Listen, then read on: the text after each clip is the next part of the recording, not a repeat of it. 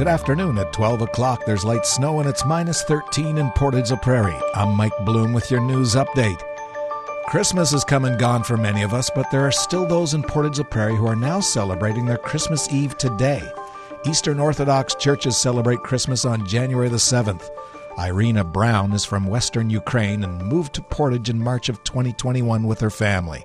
She shares why they celebrate at that date and outlines some of their traditions that are involved with it. So I would describe it as a cycle of Christmas holidays, which it's not only about Christianity, but also, like Ukrainian nations as far back in ages.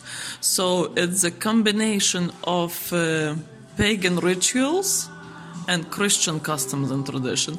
And it's all is so organic, so together, so complete and unique that lots of people don't even know the origin of everything, all that.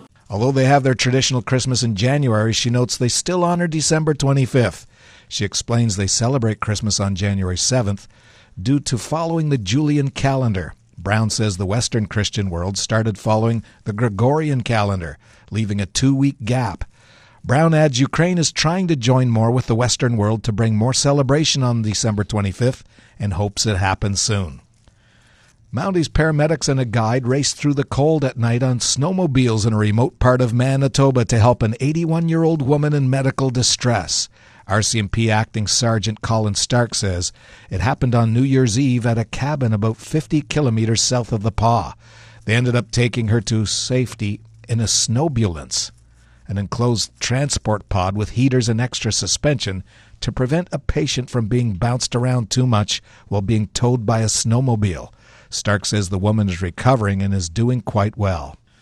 If you see news happening, share it with us instantly. Download the Portage Online app to your smartphone today. And in sports, the second half of the season is about to begin for the Portage Terriers, but tonight's contest marks a special milestone for one veteran defenseman. Matt McLeod will be taking part in his 150th MJHL game tonight against the Steinbach Pistons, and he says he wasn't even aware of that achievement. No, not really. I don't really keep track of that, but it's cool. It's definitely an accomplishment for myself. While only 7 of these 150 games have come with the Portage Terriers, McLeod has become a major contributor on the defense end of the ice since his arrival on December the 1st. The 150th game for McLeod will see the Terriers taking on the league's top-seeded Steinbach Pistons. The Dogs defeated them 4-2 just 3 weeks ago and will be looking for a similar result tonight at Stride Place. Puck drop set for 7:30. And the Portage Terriers have traded forward Aidan Sotis to the Waywaysikapo Wolverines today for future considerations. Sotis was drafted by the Terriers in 2020 in the first round, 10th overall, and made his debut last season as a 16-year-old rookie.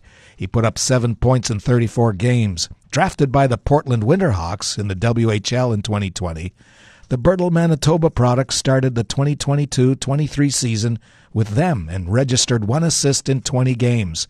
The Winterhawks reassigned Sotis earlier this week. And that's your local news. Periods of light snow today, high of minus 10, wind chill minus 13 this afternoon. Tonight, periods of light snow will end overnight, then it's mainly cloudy. Low of minus 16, wind chill minus 13 this evening, minus 25 overnight. Tomorrow, clearing in the morning, high of minus 5, wind chills minus 25 in the morning, then it's minus 11 in the afternoon. Tomorrow night, clear, low of minus 1. And then Sunday has an increasing cloudiness and a high of 0. Sunday night, cloudy periods with a low of minus 11.